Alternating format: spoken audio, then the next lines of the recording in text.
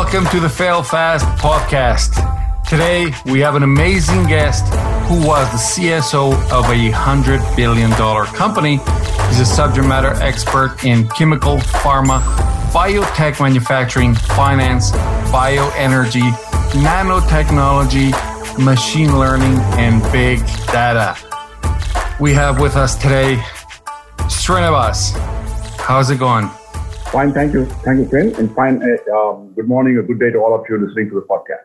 What an amazing resume you have. You worked with Tata Group, and you've been CSO, you've been CEO of some really big companies like the Renmatics. You were the founder, CEO as well. You want to tell us a little bit about yourself?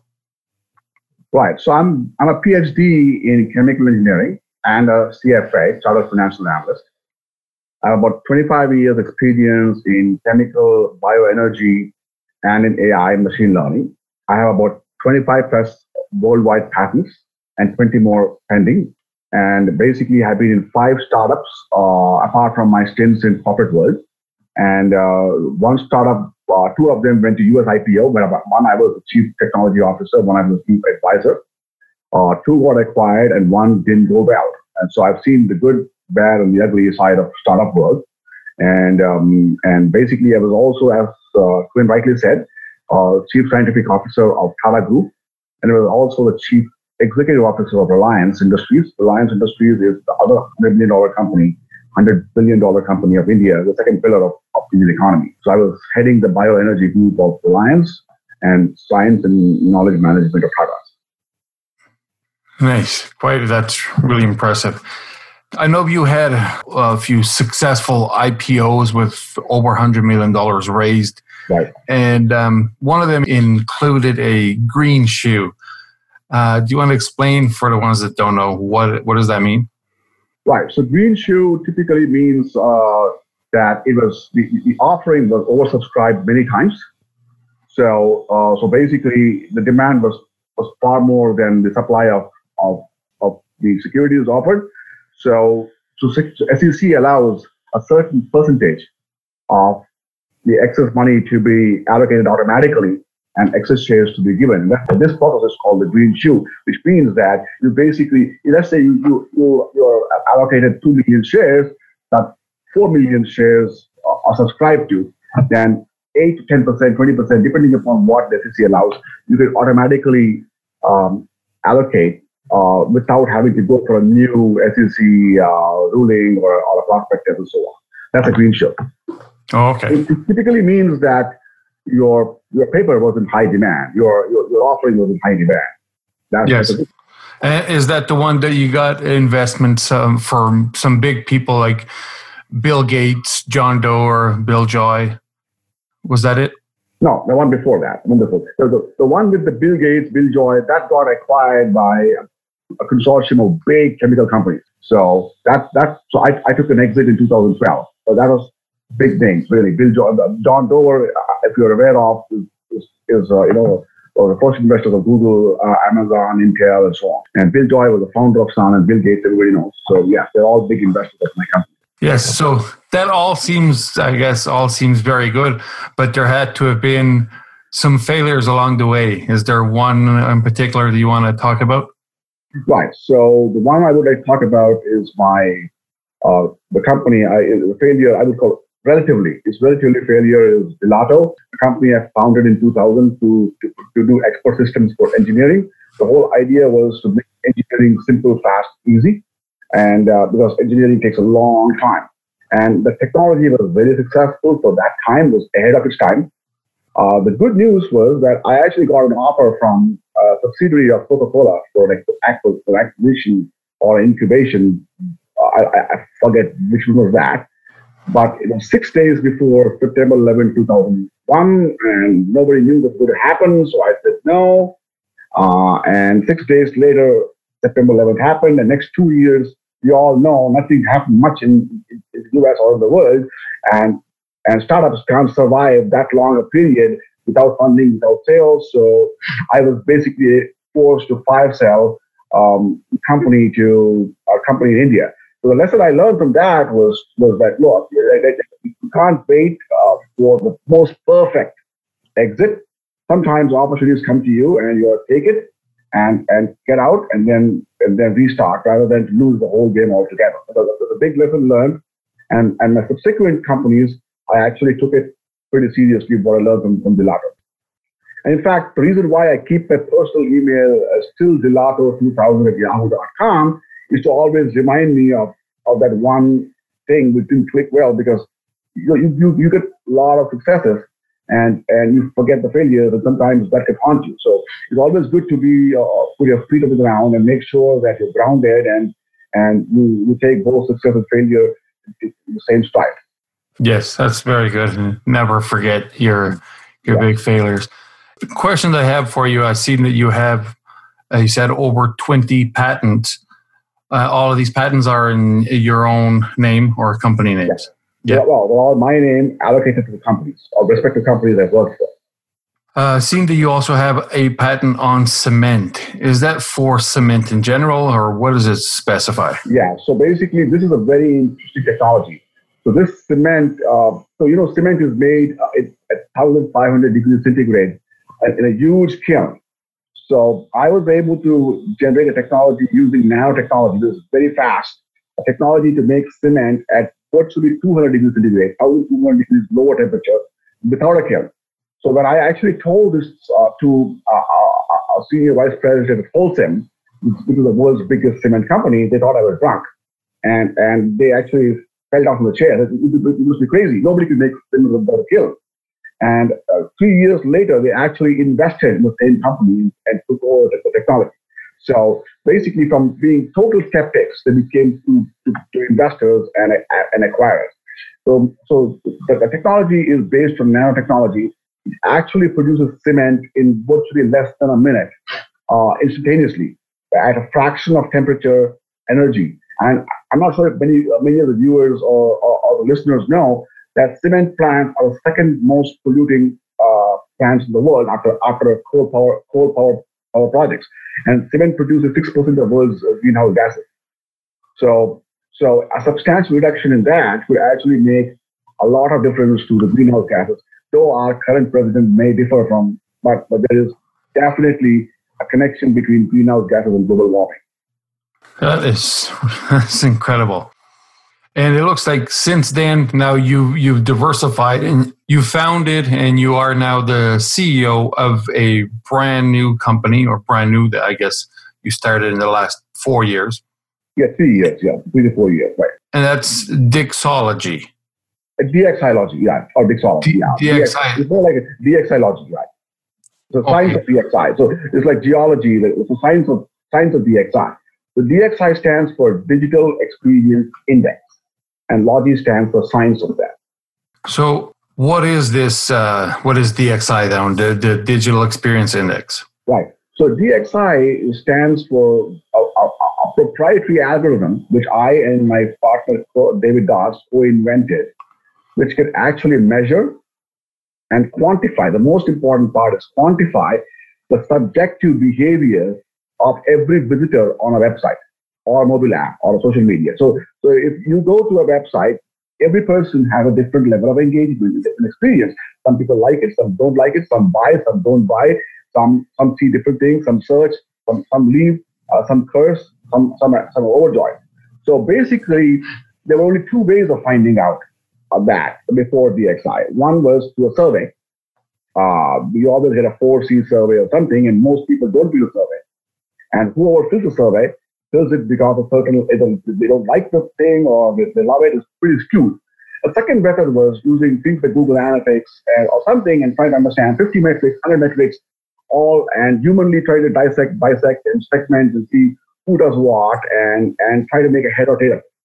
What we have done is taken this art into a science and into mathematics and actually can take on all these 50 or 100 variables, which represent an engagement, like time on page, number of times visited, is it a new visitor or old visitor, what did you search, how many times you search, when did you exit, how long you were there, all of that.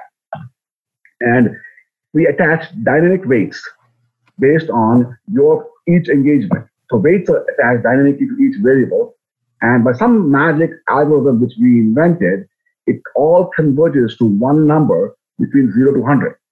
So basically, higher the score, more is the engagement you had on the website.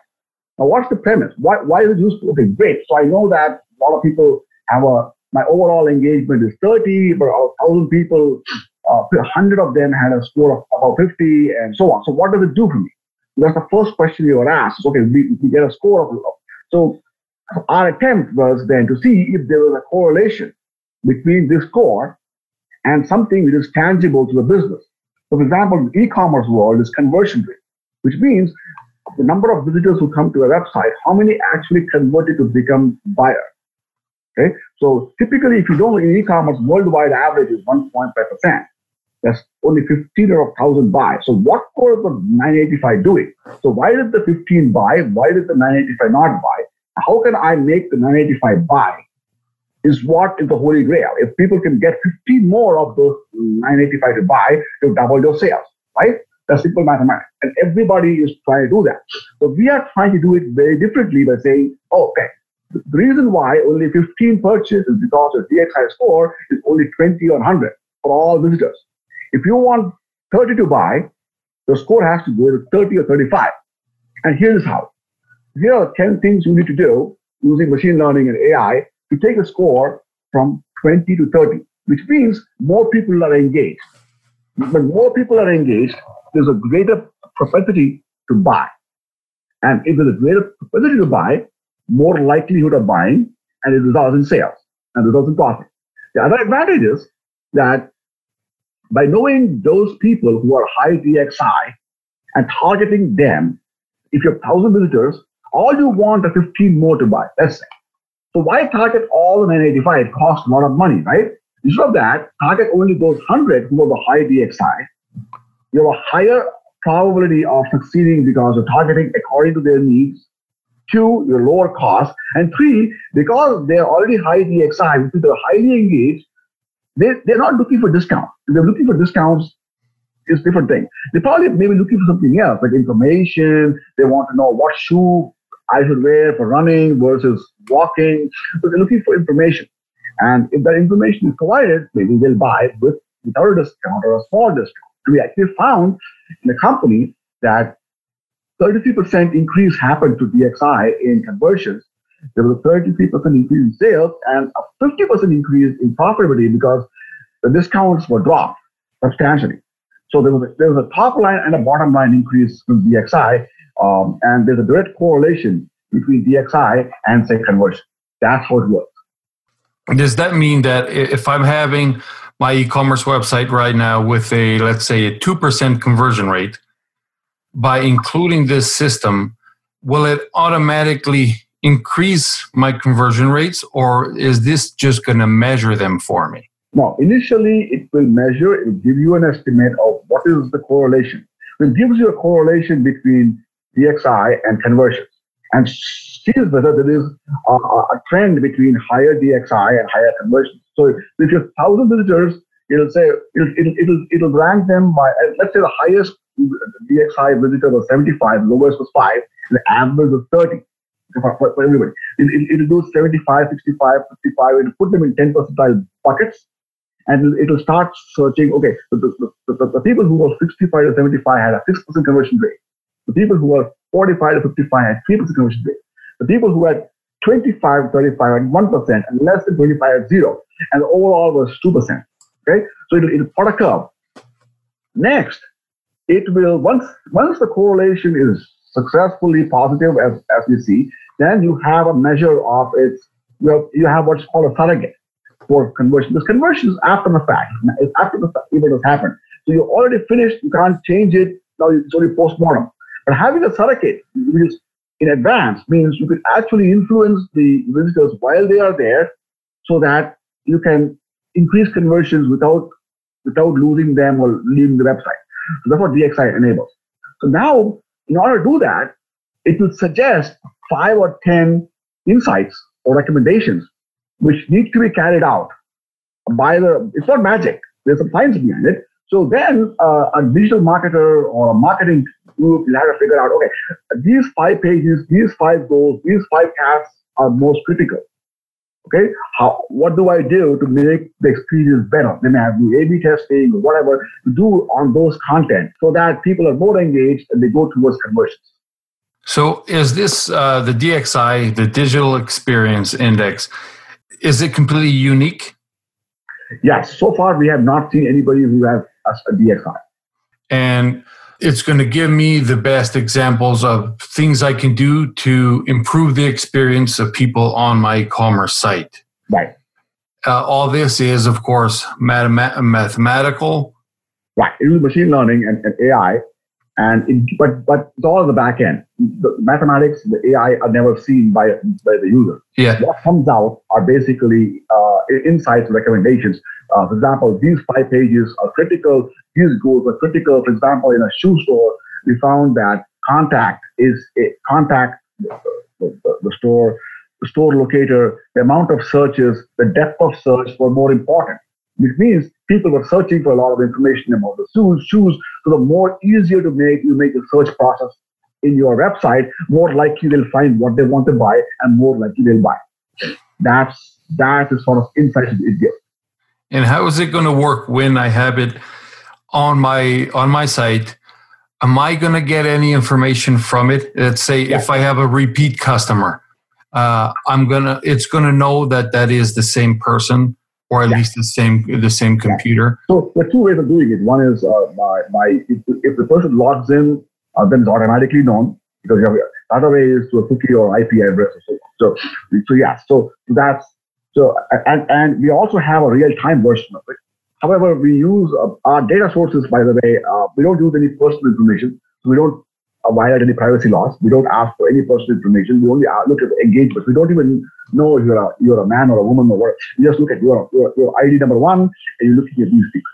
Now, basically, we use what's called data from Google Analytics, Adobe Analytics, or any of those for ready-made data. So that means the data, whatever is supplied to us, becomes the source of our algorithms. If the data is good, our results are good. If the data is bad, it's trash. We also have our own pixel, which can be embedded onto your website to give real-time recommendations. Now that's critical. If you want real-time recommendations, then you have to use our pixel, because through Google Analytics and everything, it's basically after the fact. But it's still useful. For large companies, they really care for broad picture. But for small companies, every visitor becomes important. You only have five buyers in a day. One more buyer is 20% more in conversion, right? Yes. So, but for a company like AT&T or a large company like Amazon, there are 1 million buyers in a day. One more buyer doesn't matter. So I think what they really care for is the macro perspective. For small companies, they care for micro. And will this be something that would be used at a bigger scale, for example, like the giant Amazon, or smaller? Oh, yeah. It's usable across the board. I'm sure Amazon and Walmart, they have their own technologies, but they don't have a DXI score. And ours is integrated to Salesforce or any or HubSpot or any of those automation tools, so that you can automate marketing also. And do you have any option or plan to, let's say, integrate that with my Facebook pixel so I can retarget them on Facebook if needed? Well, the answer is yes, but we haven't done it. We have, by the way, we are able to use, we are able to see that if your website has your Facebook page and you have reactions and comments, we can take that data and give you a social media index too. So you'll have a DXI, you have SMI. If you have a mobile app, you give you a mobile DXI. So you have three levels. You can see, so my DXI score is high, but social media is low. It means that my website is performing very well, but what's happening afterwards? It could be your delivery, it could be your quality, it could be the competition, it could be your customer service, it could be your returns. All of that sucks. So your social media index will give you an idea of what's going right or wrong, in addition to DXI. We do all that. And now, how is this measured, the DXI, for example, from site to site? Will that information on, I don't know if it's an IP or is it? At this point of time, we don't mix two companies' information. So that's private. So they're all separate. So basically, we will know, for example, company A and company B scores. There may be competition, there is suppliers, but the data is not much. At some point in the future, we have parts to compare, but right now it is each company's at each site of the company has a separate ID. Okay, so basically the data captured from my site is to use on my site only. Exactly. Okay, nice. And of course, something like that, is it going to cost a fortune to us users? No. So basically, we have two levels of so we have two levels of subscriptions. So one level of subscription basically is called the gold package, which is simple machine learning and analytics, and that costs only $650 per month. And basically, it costs 65 cents for every 100 visitors per month for data feed. That means if you have a large data, if you have 1 million data points, you pay more. If you have 1,000 data points, you pay less. So basically, you pay by use. That's it. But we also have advanced machine learning, which is basically more like putting a data scientist in a box. Okay, and that's $5,000 a month. So, but still, it's much cheaper than having a data scientist who costs maybe $250,000 a year. So it's still much cheaper. So it all depends upon what is the level of sophistication technology is required for your business. Most small and medium business can get away with $1,000 a month, and large companies will pay about 3-4 times more than that. Okay, and when it comes to conversion rates, you've been doing all the testing and measurements. What is an average increase that I would see on a normal site? I think I would be conservative that a 25% is very realistic. Okay, I would not go and say 100% or 200%. It's possible, but it's not going to happen in one step. It's going to be incremental. So you got to go with a 25% and say, right now, if you are at 2%, can I be at 2.5%? That's the first goal. And then from there, can I go to 3%? So you can't say, I want at 2%, I want to go 5% right now. That's like asking for the earth, moon, and sky at the same time. Of course. And why is the management, the founding team of DXi so unique and capable of doing this? Well, I think we have a great team. So we have two phenomenal scientists, with modesty included me and David Dodds, who have been the founders and who wrote the algorithm and who understand the machine learning part very well. And we have a sales and marketing team of Justin, Josh, and Rita, who understand the science, who understand the customers and their needs very well. And it's basically a combination of we five who bring this all together. And we have a technology team which does the background work. So we believe we are very uniquely poised because we understand both the science and the art of e-commerce. And have you received funding so far, or is it self-funded? Yeah, we have raised over $1 million in funding. We are raising Series A right now. We're talking to different investors. We are interested. We have been just received three awards.